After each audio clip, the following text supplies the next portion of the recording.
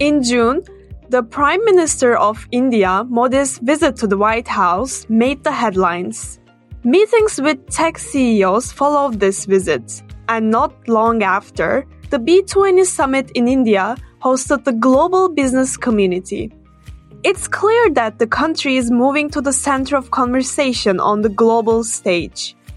In the last 6 years, India's business environment rankings rose 10 places among the 82 countries assessed by the Economist Intelligence Unit. India is also on its way to becoming the third largest economy by 2028, surpassing Japan and Germany, and having the largest stock market by 2030. According to the World Economic Forum President Borja Brandi, reforms around less red tape, better climate for investments, and digital revolution are driving these developments. On the other hand, challenges remain for businesses and investors interested in the market. The global economic uncertainty centered around tighter credit conditions, inflationary pressures, geopolitical crisis, and supply chain reconfigurations may weigh on growth. Despite these headwinds, a 2023 Economist Impact Survey showed a positive sentiment among the C-suite executives regarding India's ability to ride this uncertainty. Expanding investments will be crucial in maintaining the country's favorable position for investors. To achieve this, India needs to keep improving regarding ease of doing business and governance transparency, which resurfaced with the recent Adani scandal. Transforming the infrastructure to meet the needs of a growing economy is also key. Welcome to Asia Perspectives from Economist Impact. I'm Bilge Arslan. You're listening to the 7th episode of the series, Shelter from the Storm, Investing in the Era of Uncertainty. In our previous episode, we discussed how investors can leverage the investment opportunities artificial intelligence offers in Asia Pacific while protecting from risks. In today's episode, we will focus on how the investment landscape has been evolving in India and discuss the risks and opportunities that await investors. The podcast series is supported by Equities First. The opinions of our guests are their own, and editorial control remains with Economist Impact. Two guests are joining us today to share their expertise on the topic. Joining us here from Singapore, we have Taimur Baig. Taimur heads global economics as well as macro strategy for interest rate, credit, and currency at DBS Group Research. He also advises the bank on risk management and investment strategy. Taimur has published extensively in areas including financial technology, frontier markets, and financial market contagion. Taimur, welcome to the podcast. Thank you very much for having me. Ben Matias is managing partner at Vertex Ventures Southeast Asia and India, an early-stage venture capital firm. He has overall responsibility for the firm's investments in India and is on the investment committee for the Southeast Asia investments. He focuses on investments in consumer internet, enterprise technology, fintech, digital health, mobility, and sustainability. Great to have you join us today, Ben. Thanks for inviting me. My pleasure. We witnessed that significant improvements in transport, digital, and energy infrastructure during Modi's administration is one of the drivers of India's growing prominence globally. These developments make India an attractive business partner, considering firms' China Plus One strategy as well. The country also has the advantage of a young workforce and expanding middle-class consumers. This being said, India is a vast country and one of the most diverse lands with 28 states and 8 union territories. So I'm curious, which parts of India are more attractive to investors and businesses, and why? For instance, the government of Rajasthan has launched Invest Rajasthan, an investor outreach program that actively solicits and processes investment proposals. Maybe we can start with you, Taimur. It's a very interesting time for India, and for long-time India watchers like us, I covered India for the IMF way back about 18 years ago. It's almost like a sense of deja vu. And at that time, we saw India's software exports surge 20-30% on a year-on-year basis, which basically lay the foundation of the services excellence that India maintains today. India has built infrastructure, has built excellence in services for decades, has been aspirational about manufacturing. But on the manufacturing side, stars are aligning, investor sentiment is favorably predisposed toward India, and that's what's bringing a lot of attention in. Would you like to add anything, Ben? What we've seen in the last few years is the India investment opportunity has gone up dramatically. And this is being driven by several factors. The GDP growth has been over 7% on average for the last few years. And what this is resulting in is the per capita income is now $2,500 per person and is going to grow to $4,000 in the next few years. Now, this is driving a lot of domestic consumption.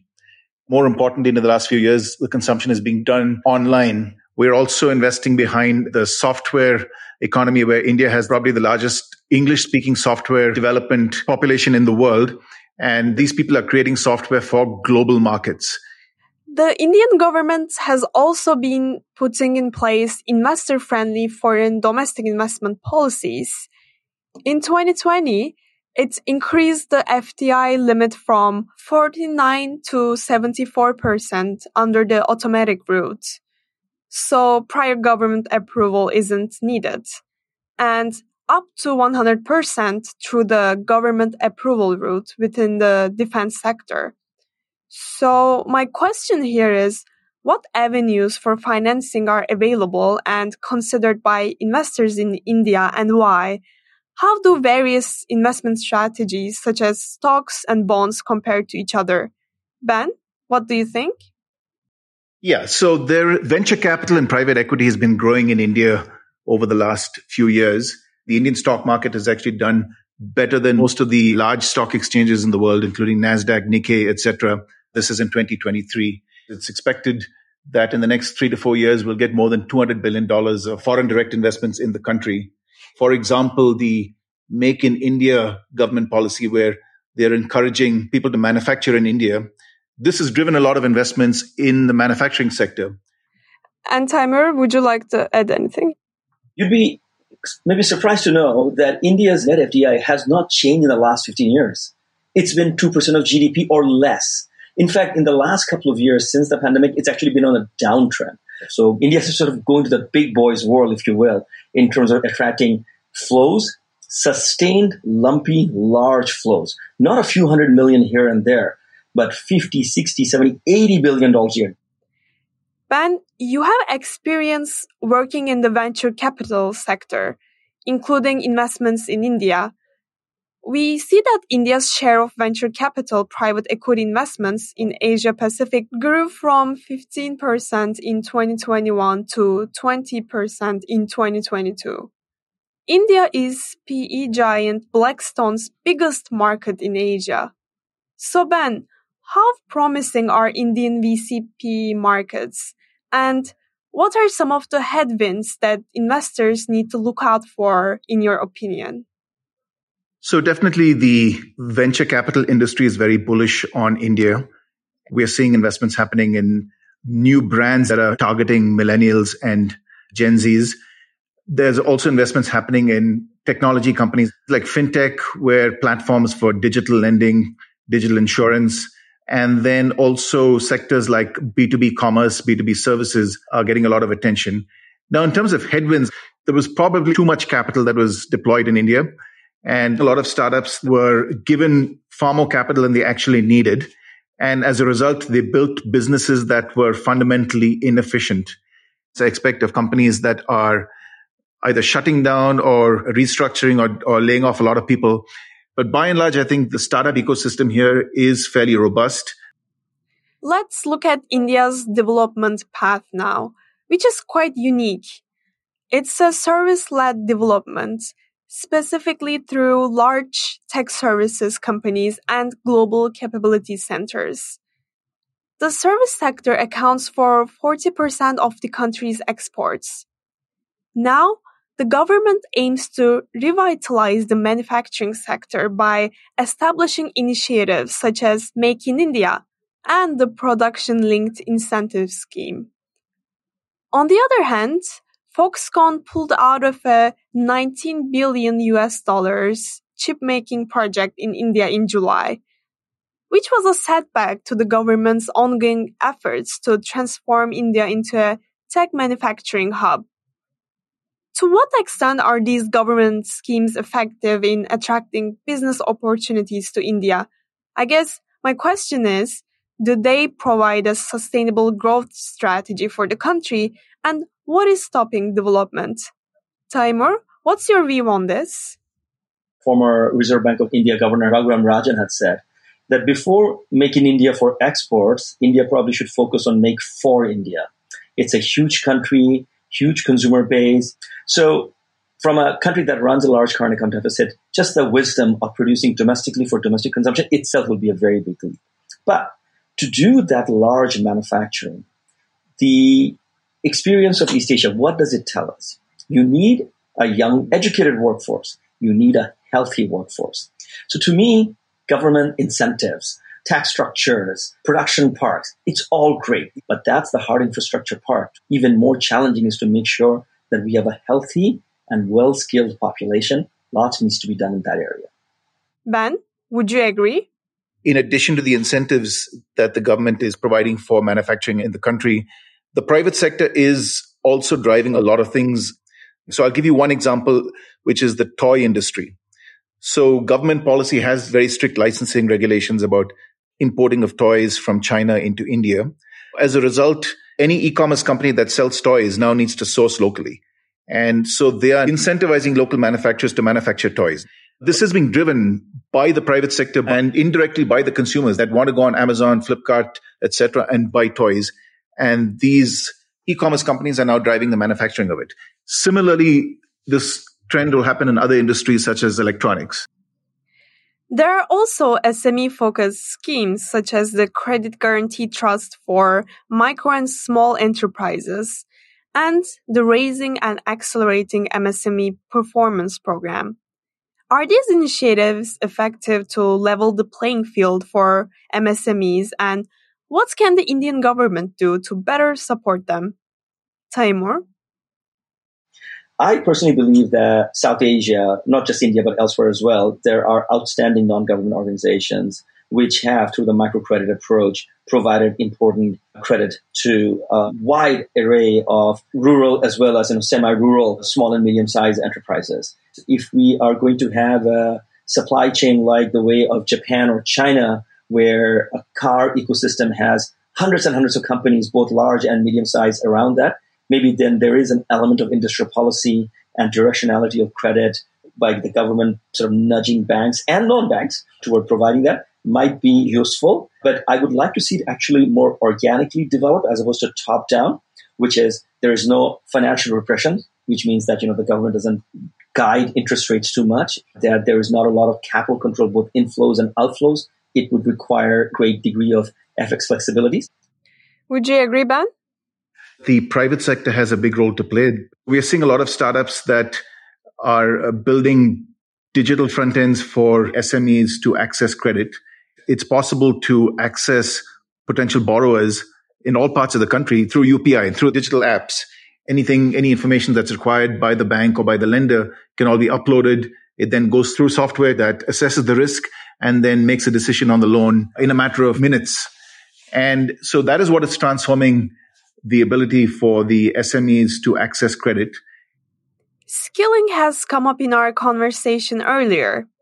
I want to go back to that topic. Upskilling and reskilling is one of the challenges as well as priorities for the Indian government. To give an example, Skill India is a government campaign to bridge the skills gap in preparation for rapid industrial transformation. The service-led development has mostly benefited high-skilled labor. Can India expand its manufacturing sector to create more equal opportunities for a larger pool of labor? What do you think, Taimur?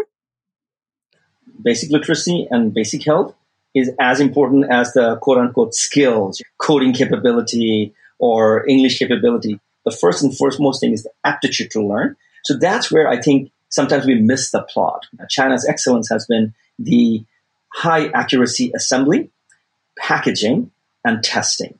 These are three very large components of mass manufacturing. I think India probably has a decent enough workforce to embrace the first wave of investments. To go to the China scale would require redoubling one's efforts on the building blocks that I'm talking about. It would require much more work, not the existing stock of population, but rather today's 10-year-olds, 15-year-olds. Thanks, Taimur. Speaking of labor, in 2020, India passed labor codes to streamline labor legislations across states. For instance, the reforms aimed at lifting the strict limit on layoffs, which deters startups from expanding in the country. However, their implementation has not been very effective due to resistance from some states. How does this impact overseas businesses' decisions to operate in India? I guess my broader question is, when it comes to doing business in India, is there a lack of coordination between central and state governments? If so, how does this impact the business and investment environment? Ben? The policy, for the most part, is driven by the central government, and the state governments don't necessarily determine the policy that would attract investments into the countries. Now, where the state governments come in is giving approval to set up a large manufacturing plant in the state. The policies that are being driven by the central government apply to the entire country. So for the most part, it doesn't really matter which part of the country you come into. Taimur, would you like to add anything to that? So what the government has tried to do over the last few years is to consolidate labor laws. But to get all the states to own up to that, it's not that straightforward. You got to bring them together where there's a broad-based consensus. You also have to understand that states are not by definition all on the same page with respect to approach to labor. We see this in federal systems all over the world. And I think that savvy investors, global multinationals, fully understand and appreciate that. So I don't think that uniform labor code is a prerequisite toward getting strong investment. The podcast series Shelter from the Storm, Investing in the Era of Uncertainty, is supported by Equities First. A word from our sponsor.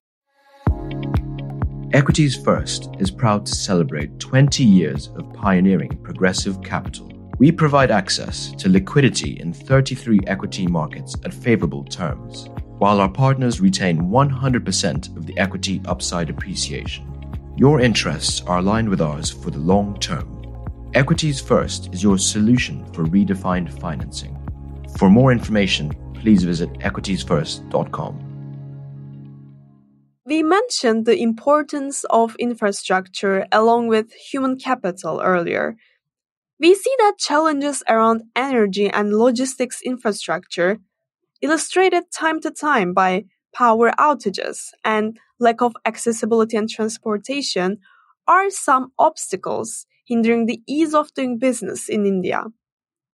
The country has been taking steps such as intermodal transport projects, the Gati Shati mission, and the Sagarmala project for waterways. How effective are these initiatives? How can India ensure adequate investments and coordination for similar initiatives? Ben, let's start with you. We're seeing a lot of investments in public transportation. There are power plants, sewage treatment plants being set up all across all the cities. I would also add to that, the digital infrastructure has also improved tremendously in the last few years with the deployment of broadband and 5G. Let me focus on that electricity infrastructure. The country has to import a lot of fuel, oil. It produces coal, but at the same time, coal is very brown, has all sorts of negative connotations around it. So we're talking about like 36 coal-based thermal power projects in India, which are under stress, which of course means the banks who have lent money to them are under stress, $25 billion worth of bad loan in India's power sector alone. So the banks are in a decent place to help the power sector restructure. I don't think there will be too many foreign investors eager to get into India's power sector. I'm also very keen to see how India starts redistributing its power grid between solar and wind and perhaps even nuclear. India has made pledges toward net zero, but its national electric needs are also so large. I don't think it can go away from brown to green in a day or even in a decade. Let's now move to another popular topic. India has been pushing for settling international trade in rupees to get rid of dollar conversion and cut transaction costs. As a positive case, it signed an agreement with the United Arab Emirates. On the other hand, India and Russia have recently suspended efforts to settle bilateral trade in rupees after long negotiations. My question to both of you is whether the Indian rupee is ready for the world stage, and what are some of the potential downsides for businesses interested in trade settlements in rupees? Countries have to accept the fact that globally trade is invoiced in US dollars. Replacing one hard currency with another, how does it solve matters? The idea is that if only we were not using US dollars, there'll be less pressure on our reserves, there'll be less pressure on the currency. No, it'll just manifest in a different way. The basic concept is, does a country run a current account deficit or not? It has nothing to do with which currency is being used.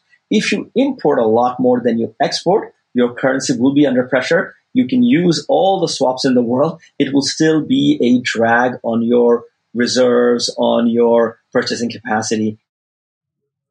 Now I want to shift our focus to India's trade relations a bit. In 2019, India pulled out of the Regional Comprehensive Economic Partnership after being part of the negotiations for 7 years. RCEP is the world's largest trade agreement between China and 14 other Asian countries. On the other hand, India and the United Kingdom have recently concluded the 11th round of free trade agreement discussions. So, in your view, what are some of the reasons why India was hesitant to take part in RCEP? What is India's strategy towards free trade agreements? And should investors be concerned about this approach? India runs a very large deficit vis-a-vis China, and the view was that under RCEP, where a lot of trade barriers have to be removed, that India would be even more overwhelmed. India has a long protectionist past. It did open up somewhat in the 90s and 2000s. The average tariff India has came down gradually, let's say from the late 1980s toward the end of last decade. But then the Make in India campaign has actually been associated with also a gradual rise in tariff. How do you make in India? You have to discourage import. You make imports more costly by pushing up tariff. So far, however, it hasn't manifested in manufacturing revolution that we want to see. The data says it very clearly. Countries that have tried to grow their manufacturing by creating a huge wall of tariff, generally speaking, haven't really succeeded. So I can't really see where India is going with that. Let's now talk a bit about geopolitics. India has been engaging in a balancing act by maintaining ties with America, China, and Russia through different strategies. I want to know more about how businesses and investors should interpret India's geopolitical strategy. What kind of risks and opportunities does it bear for them? Nobody in the world can predict where any of these dynamics are going to evolve, which is why we are seeing companies sort of give up on the holy grail of just-in-time inventory management and single-source suppliers for efficiency and cost savings to a wider node of manufacturing, quote-unquote, de-risking of their supply chain. And the sad bottom line is that no amount of de-risking is actually going to lead to the way things were in terms of global productivity, potential growth. All these frictions that we have now around trade war, China plus one, the nearshoring and friendshoring and all those things, these will all add to the cost of doing business. These will all manifest in excessive capacity, price wars, pressure on margins. It's tragic in many ways. It will certainly be detrimental to global growth and global corporate profitability, but that's just the world we live in. I think that the risks are well recognized by the global corporations, And they are sort of girding themselves with big cash reserves, with strategies of diversifying their supply chain, with full recognition this will be inefficient, or rather less efficient. Earlier, clean energy transition and green economy have come up in our discussion concerning the power infrastructure of India. India is currently the third biggest greenhouse gas emitter globally. At COP26, it pledged to reach net zero emissions by 2070. I want to go back to that point a bit and ask, is climate financing an area the country is interested in? What are the opportunities and risks regarding investments into maturing spaces such as decarbonization technologies? Ben, would you like to provide any insights on this?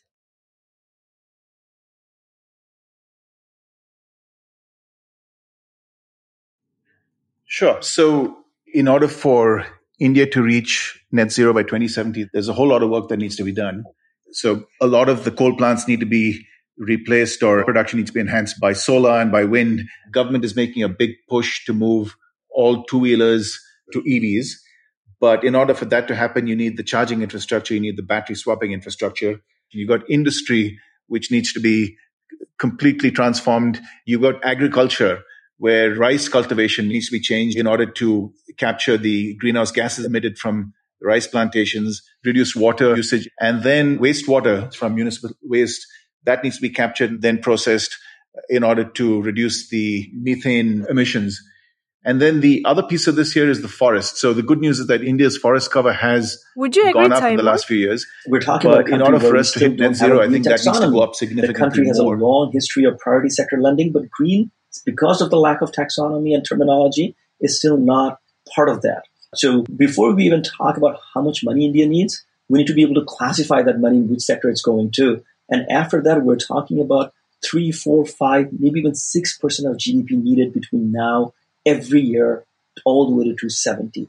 This ought to be the largest driver of growth and jobs and investment in India. I think there is incredible scope for cooperation between China and India in this regard.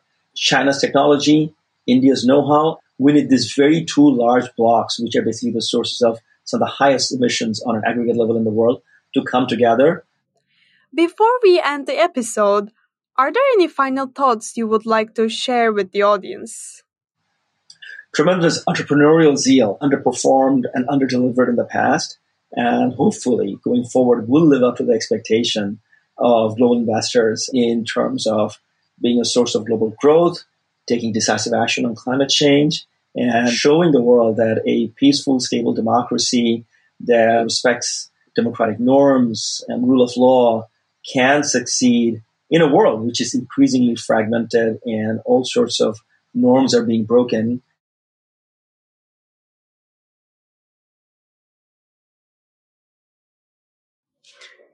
The current Gen Z and millennial population in India is extremely motivated. They believe that they can change things, they can make an impact. And what we're seeing in the workforce today are people that have come from all backgrounds that are now emerging and becoming entrepreneurs in the country. That's all we have time for today. I remain very optimistic for the future of this country. Thank you, Taimur, for sharing your views and insights. And thank you to our listeners for spending time with us. The series is supported by Equities First and is part of Asia Perspectives from Economist Impact. If you have any feedback or questions about this podcast or any work from Economist Impact, email us at asiaperspectives@economist.com. Please make sure to subscribe so that you receive updates when new podcast episodes become available. From the editorial team at Economist Impact, thank you for listening.